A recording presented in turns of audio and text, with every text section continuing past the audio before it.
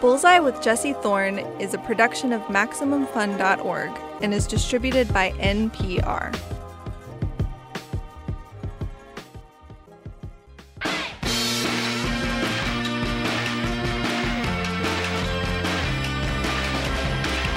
Coming to you from my home office in Los Angeles, it's Bullseye.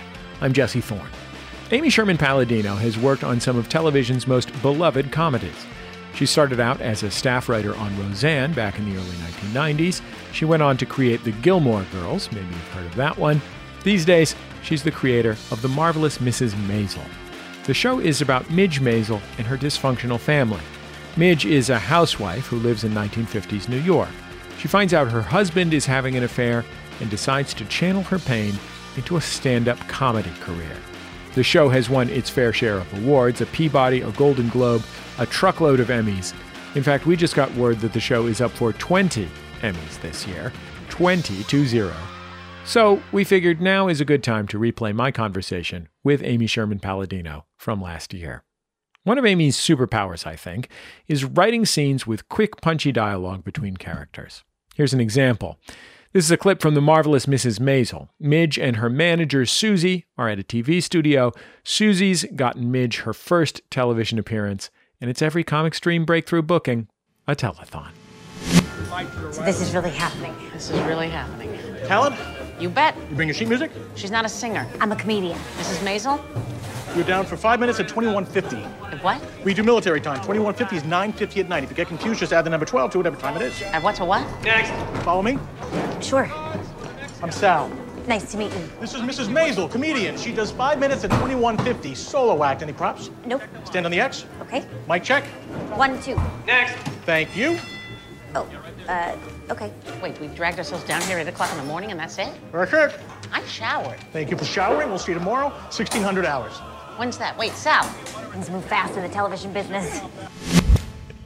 Amy Sherman Palladino, welcome to Bullseye. It's nice to have you on the show. Oh, it's so lovely to be here. Oh, I'm glad to hear that. I'm not 100% sure if it was sincere, but it's It's as sincere as I can muster on the night before a table read. That's what you get. Now we're talking. What's the table read tomorrow? Tomorrow we read the last episode of season 3. Are you nervous about it because things have gone poorly, or simply because what you have written is now going to come alive and you could potentially be embarrassed? I don't know that nervous is the exact word. It's a very big show.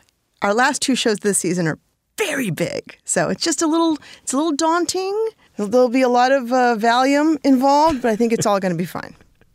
Well, I am optimistic about it on your behalf. Oh, good. And I am glad to have you on the show. You grew up in show business in a very interesting way. Your father was a comic and your mother a dancer. Yes. And you kind of grew up to be a comedy dancer.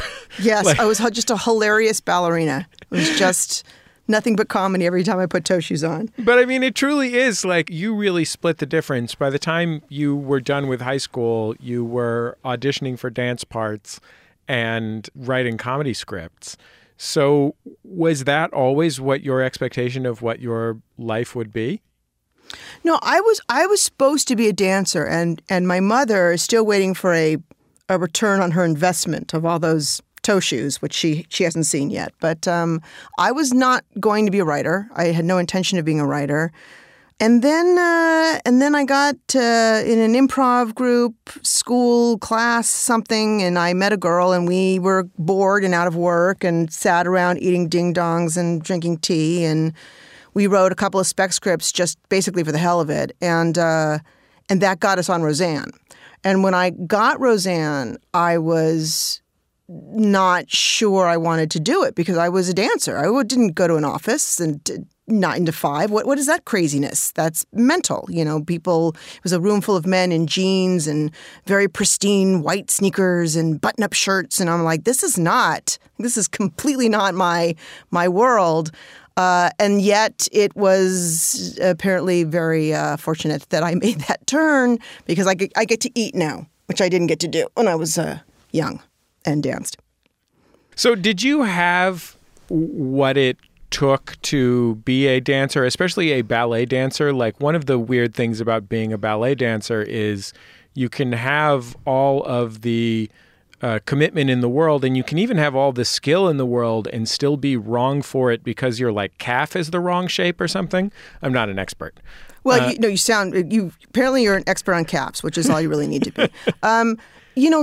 When I was in ballet, I always felt like my body was not the correct ballet body. I was a short waist, I was a jumper and a turner, but I didn't have like that elegant, like bourrées drove me crazy because like anything that was like fluttery and light, I wanted to kill myself. I liked what the guys did. I liked like the strong stuff.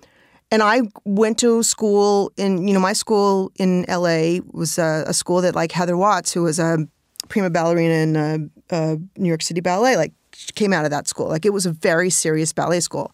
And every year Joffrey would come down and they would hold auditions for their summer program. And like 2 or 3 years in a row, they'd be like, you know what, next year. And like by the third time I heard next year, I'm like, you know what? I'm going to add some tap and some jazz to this and I'm going to find it. Because it was clear to me that ballet, while I loved it and I loved being on point, which is insane because, it's just horrible for your feet and completely unnatural, but it's just a very fun. It's fun. It's just fun. It's otherworldly. It's a weird superpower when you can get up on your toe and turn. And balance and hold. It's a really freeing sort of interesting way to sort of grow up. And I now I proselytize to all of my friends who have children because I really believe every kid should go to ballet class until they're 10. And then if they want to quit, let them quit. But it gives you such an amazing sense of your body and like who you are, and especially girls because your bodies get so weird and everything changes and it's strange. But like just to have sort of like a balanced sense of yourself and that sort of strength. And, ballet dancers are a little less like embarrassed about their bodies because, they smell bad all the time and you're always like hanging out with like sweat all over you and you're just like with each other. Like, when you're doing partnering, some guy's got his hand up your crotch, it's just what it is because that's how you're balancing. It's just it's like you sort of lose a little bit of that prudishness about, oh, my body, I'm so this and look at that. It's like it's sort of like it's a creature. It's like this other creature. And I think that dance to me, I love working with dancers more than anything in the world. We use dancers a lot on our shows because they're disciplined, they're focused, they get paid nothing. If you give them a sandwich, they're happy. So they get paid absolutely nothing. And the fact that it's an art form just purely for the enjoyment of the art form as opposed to any sort of like, I'm going to be this famous ballerina and make $1 billion. Like it doesn't work that way. So, one in a million people, there's one Baryshnikov. That's it. It's not one of those art forms that you go into for the commerce of it or I'm going to be world famous. You really go into it for the love and the art of it. And there's something really great about that. And I look back on those days quite fondly, especially when I look in a mirror now and I see what I look like. I just didn't appreciate it. What kind of comic was your dad? You grew up in the Los Angeles area. Was he working the road or was he writing or what?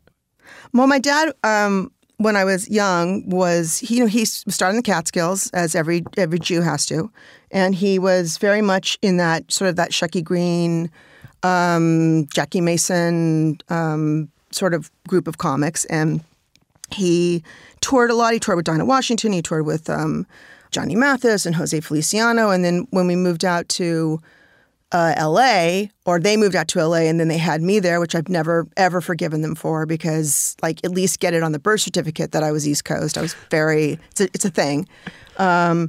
He did a lot of work for, like, the Bobby Darin show or the Joey Bishop show, anything with, like, a name in a show. He was sort of a variety writer for a long time, anything that had to do with jokes and comedy. And then the last, I don't know, 40 years of his life, he did cruises. He was comedy cruises. He was Mr. Saturday Night, and he would go on these cruises, and he was like Bono halfway through because everyone was like 200 years old, and they loved him. And he would go on the cruises, and he would talk about My dad was a riffer. He was a very stream of conscious kind of guy. He didn't work blue, which is why they loved him. But he could just get on a boat and talk about what was ridiculous on the boat and the people that they met, and because of that, everybody sort of felt like the show was sort of special to them. And he was just really successful at that till he was too old to do it anymore. And it was great because my mom went with him, and they toured all over the world. And my father never, ever held a day job. He worked his entire life. He bought a house. He put me through all of my ridiculous ballet school, which is, ballet is also not a cheap art form. It takes a lot of money because you go through a pair of toe shoes, in a month or a couple of weeks sometimes. It's a lot of cash flow to keep it going. While he never became like a household name, he never, ever did anything but comedy. And that's how he supported us. And that's very admirable and unusual. My parents looked at it differently. They were pissed, but I thought that's a great thing. If you never held a day job, then you made your money the way you were supposed to make your money. We have a clip of your dad doing stand-up in his capacity as the king of the high seas. Oh, Jesus. This is a clip from a cruise to Mexico on the Celebrity Mercury. Okay. But I wanted to see Mazatlan, so I go out in the terminal, all I see are buses, buses, buses, buses. All those buses, and they have no place to go. Now I know why I can't get a bus in New York. They're all in Cabo San Lucas. I got on one of the buses. The man took me to the Golden Zone. He took me to the El Cid Hotel. He took me to a beautiful church that was packed with passengers all praying they'd never have to come back to Mazatlan again.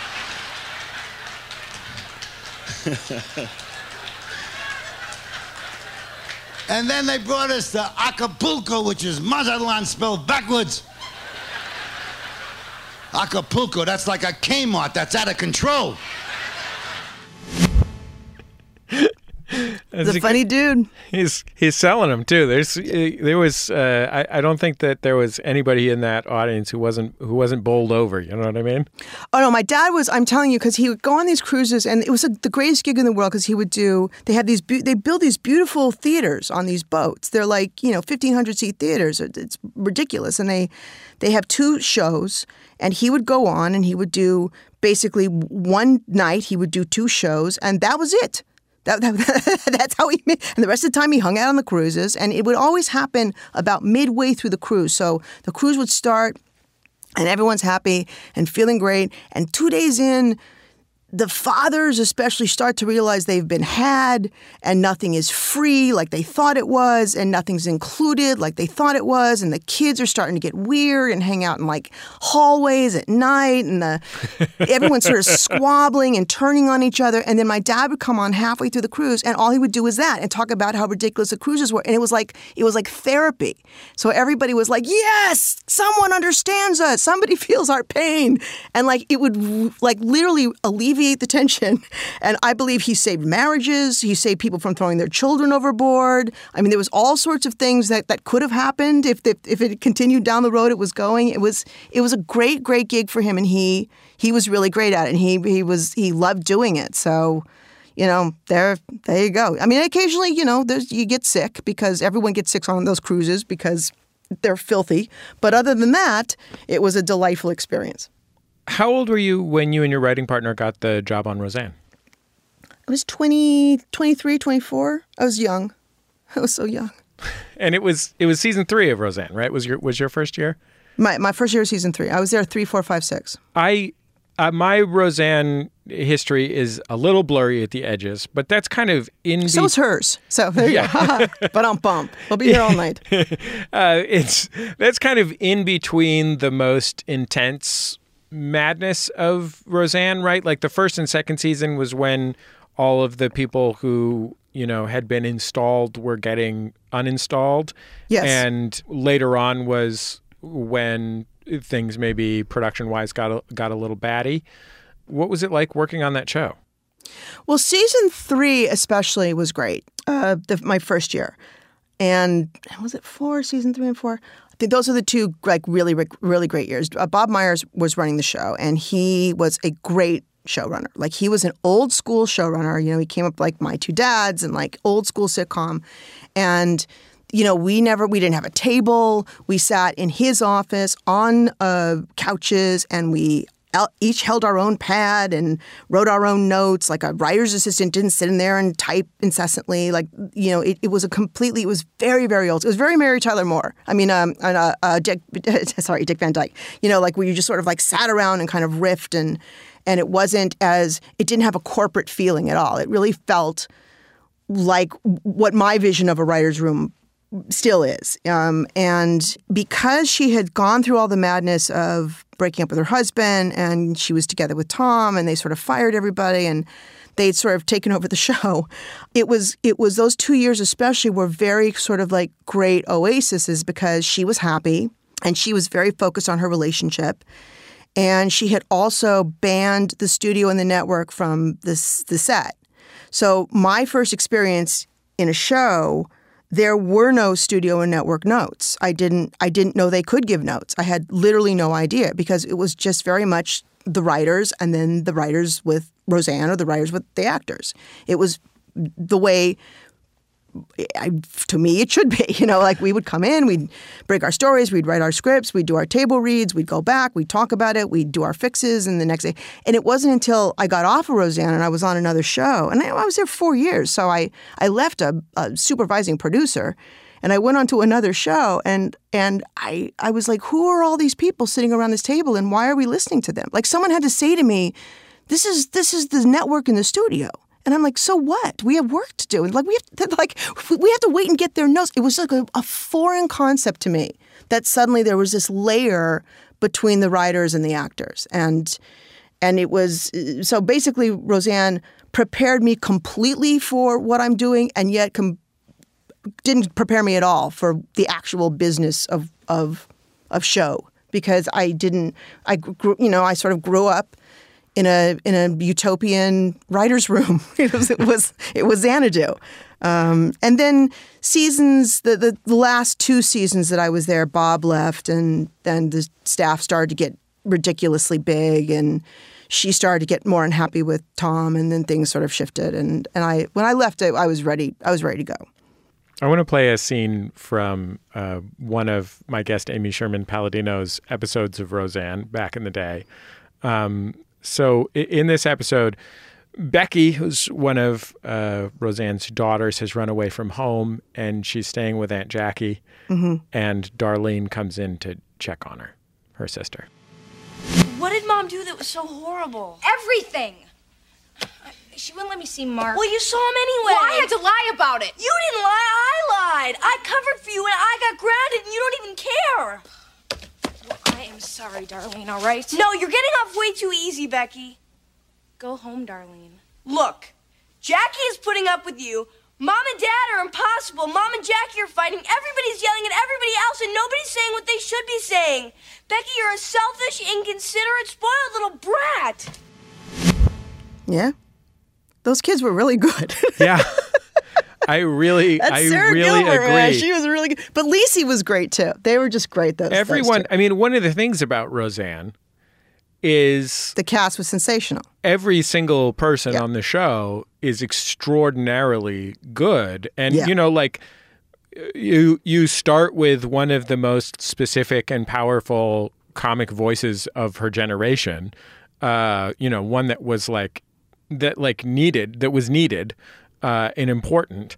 And then you just add exceptionally great actors who are also really funny. Like anytime, you know, you could be like, oh yeah, and number 3 on the call sheet is Laurie Metcalf, you know? Yeah, I know. And Laurie was the kind of person, you know, what I learned also on Roseanne is that comedy was not about jokes. And Roseanne didn't have a joke quota. You know, there was no mandate that we had to leave a scene on a joke. There was no mandate of how many jokes had to be on a page. It was all about people talking to each other. And Laurie was somebody that you could give something to, that the joke was not in the structure of the words, but you knew how she was going to make it funny, because she was just like that brilliant. And that's another, very strong lesson to learn, that it's not always about bump. It's about, what are they saying to each other? What's the situation? And really knowing who your characters are and what their voices are and what point of view they're going to come at, because that's where the comedy is going to come. And those two girls were just great because they knew how to just play it. They were just so real. They were such real teenagers. They drove you crazy the way that teenagers were supposed to drive you crazy, but they really just were. I think that those were the two best teenage characters on television, almost comedy and drama ever, were Lucy and Sarah. There's so much fear and anger in Roseanne that you don't find in a lot of family sitcoms. It typically gets resolved. I mean, that's what a sitcom is for. But it, and I mean, I guess it must just come from Roseanne's voice as a comic, but there is real dark feelings in that show that were so uncommon on, even the, Norman Lear sitcoms of the 70s. There's so many people getting in real fights and people really being freaked out about circumstances in their life, economic circumstances and elsewhere. That you don't get in, you weren't getting in other even good sitcoms of the time. Well, the best comedy is drama. And the best dramas are comedies.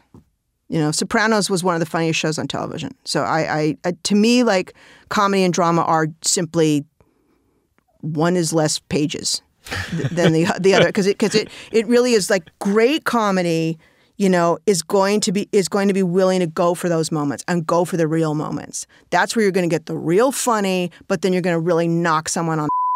To me, that's great comedy, and that's what great drama is too. It's because it's about, again, the mantra on Roseanne was make the big small, make the small big. That was the thing. It wasn't about a big situation. It was about the small thing that happens in life that throws people off kilter. And that's something that I have taken to heart for the rest of my career, because I think it's the most important thing. We'll wrap up with Amy Sherman Palladino after a quick break. Don't go anywhere. Amy will tell me about the big TV executive meeting where she pitched Gilmore Girls. But did you know it wasn't her first idea? The execs hated her first idea. More on that coming up. It's Bullseye from MaximumFun.org and NPR.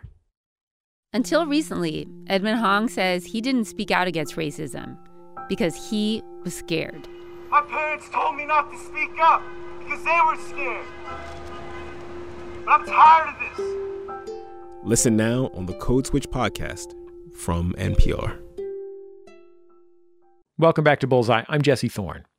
We're replaying my conversation with Amy Sherman Palladino. It originally aired last year. She's the creator of The Gilmore Girls and The Marvelous Mrs. Maisel. This year, Maisel is up for a monumental 20 Emmy Awards. Let's get back into our conversation.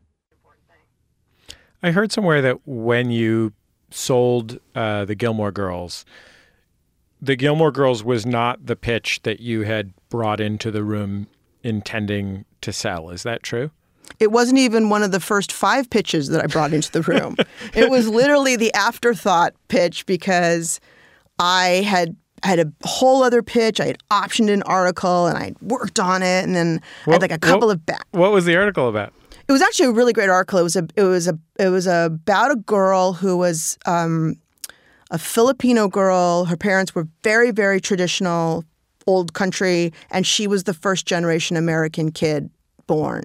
And she was really smart, and she started a zine at her school, and she was not a traditional beauty. She was just a really interesting, smart girl, and she was so admired at school, and her boyfriend was the handsome captain of the football team. She was just a very interesting individual, and she had a big battle between the traditional role that her parents thought that she should be fulfilling as a girl in a Filipino family, and a very American-born girl who wanted to be an American girl. And it was a great series, and they just wanted to order lunch the whole time I was talking. So apparently I was the only one who thought it was great. And I mean, you were in there with that was like really working on and selling a really particular thing, yes. Which was a relatively new phenomenon in television. Like, there was original programming on cable, but not that much of it. Mm-hmm. And network television programs were still, by and large, designed to appeal to everyone. And the idea that that this network was making programming for, minded younger women significantly was a big deal at the time. And it sounds like they just heard, oh, it's a mom and a daughter who are friends as much as they are mom and daughter. And we're like, yeah, that's a thing that makes sense with our thing. Yeah, that was literally the pitch. It was just, it's a mom and a daughter, and they're just more best friends than mom and dad. I'm like, okay, go write that. And I walked out, and I turned to Gavin Polone, who was my manager at the time, and I said, I don't know what that show is. Like, it was a sentence. And he goes, well, go find out. So it's like, well, now you got to go home and figure it out because we just sold it. So that's basically the way Gilmore was sold. But you know what? To be honest with you, that's the way Bunheads came about, and that's the way Maisel came about.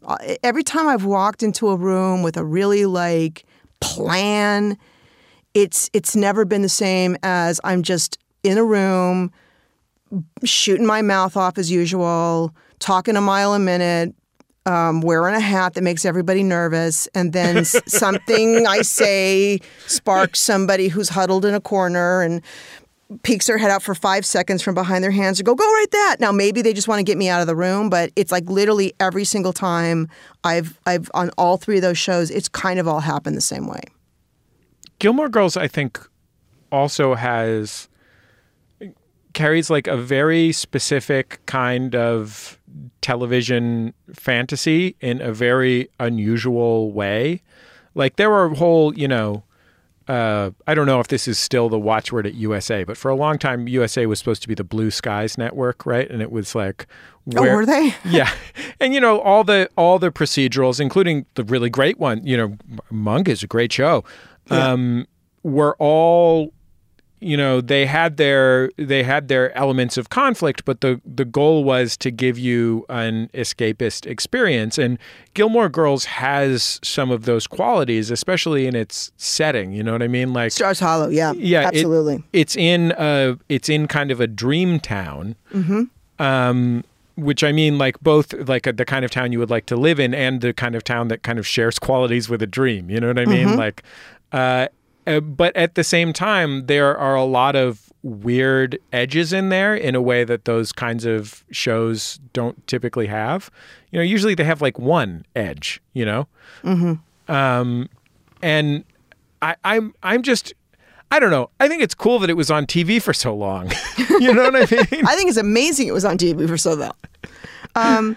It was, Gilmore was basically... It was based on a tragedy. It's a tragedy. It was the dissolution of a family. It was a girl who rejected everything that her parents stood for. And even to the very end of Gilmore Girls, rift was never healed. It's what drove the narrative of Gilmore Girls was alienation and pain. Emily only got a relationship with her granddaughter out of blackmail. And only got her daughter back into her life via blackmail. That is the basis of Gilmore Girls.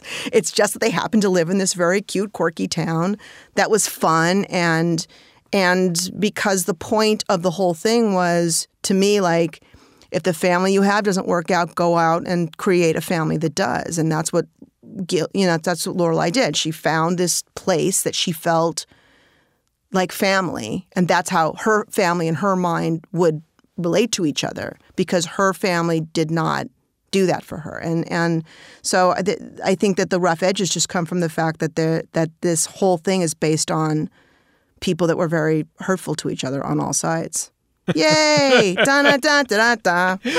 Yeah, I mean, like, I feel like the difference between Gilmore being a sitcom and being a drama besides the number of pages, I mean, I'm sure that you could write a drama's worth of pages for a sitcom script, being who you are, that being your superpower. But one of the big differences is like all sitcoms are based on a family that is, made unresolved and then resolves. Like there is something that creates a disjuncture in the family, and then the narrative of the show and the relationships come back together at the end. Like, whether it's a literal family or whether it's, the people who know your name at the bar, right? Right. And Gilmore Girls, what's special about it, I think, is that it has that kind of classic sitcoms ersatz family, right? It's Lauren Graham's character and her daughter and her best friend and her friend down at the diner, and depending on the season, the person she's having a romance with. But it's also it's also one of the realities of that family is that her family is fundamentally broken. Completely broken. Yeah. And it absolutely completely broken and doesn't understand each other at all. Yeah. They literally, they had 7 years of talking to each other and they still didn't understand each other. Like they just did not, she did not understand her mother, and her mother just did not understand her daughter. And then eventually, like, Rory was sort of stuck in the middle because she wanted her mother was her best friend and she wanted a relationship with her grandmother. But it's like, how do you pick sides? It was a war. It was an emotional war. And the interesting thing about Gilmore Girls, and I will say I've always given them credit for this, the one really good note in my entire career that I've gotten was when I wrote the pilot initially, or when I pitched the pilot initially, I didn't pitch it. I pitched it up to the first Friday night dinner, and to me, episode 1 was that Friday night dinner. And Suzanne Daniels said to me, "Boy, I'd really like to see that Friday night dinner." And I'm like, "All right, I didn't know. I came from a half hour. I'm like, it's just more pages, right? Okay, I'll just and literally." It was the Friday night dinner and the battleground and setting the battle lines in that house, that was going to be the house where war took place, that I believe got it on the air and made the show.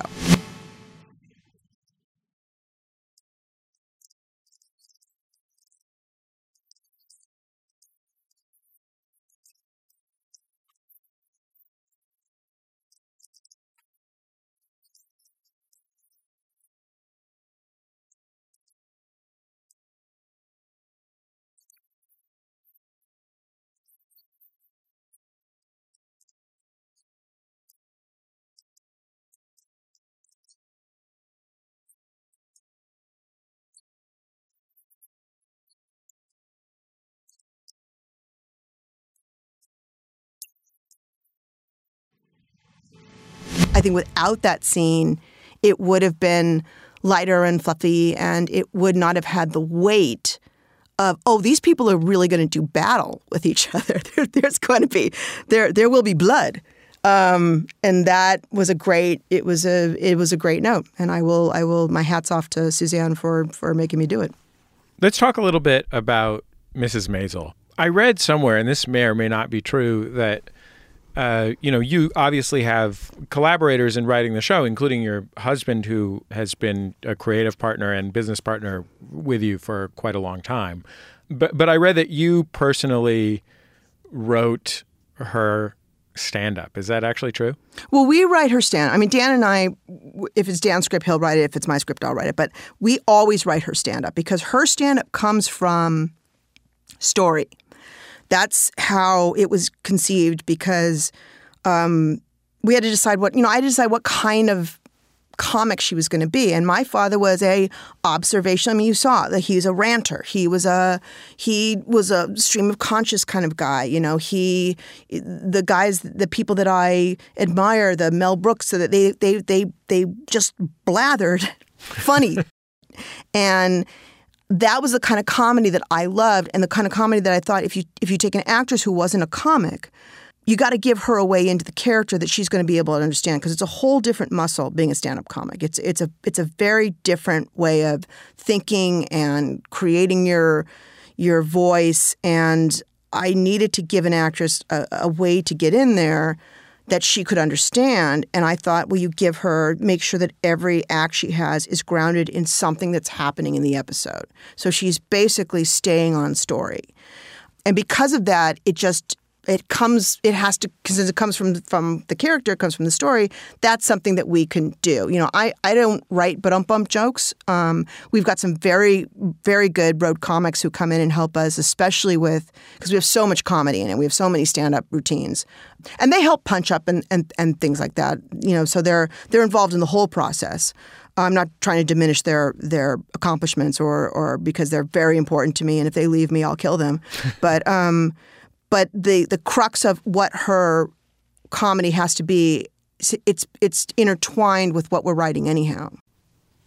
Were you worried that you would get it wrong somehow? I mean, I remember when Studio 60 was on TV, how mad every sketch and improv friend I had was about the sketches on that show that they had decided to show. Yeah. Yes, actually. We were very concerned because the world it's very specific, and it's a hard world to show people. When you're in a club, you think God, there's so many weird people here and interesting relationships, and it would be but the thing about comedy and comedy clubs is they're very sad places. They're not inherently funny places, because most good comedy comes from pain and unhappiness, and a lot of comics are not happy pappy campers off stage. That's why they're funny on stage. So there's a lot of darkness to a comedy club that I think when people think, oh, you do something in a comedy club, it's just going to be so funny and everyone's going to be sitting around making each other laugh, and it's but that was not my experience. With my father, his friends, or my friends who were stand-ups, or when I worked in the Comedy Store for a while. Not as a stand-up, just worked there. So it was very observational.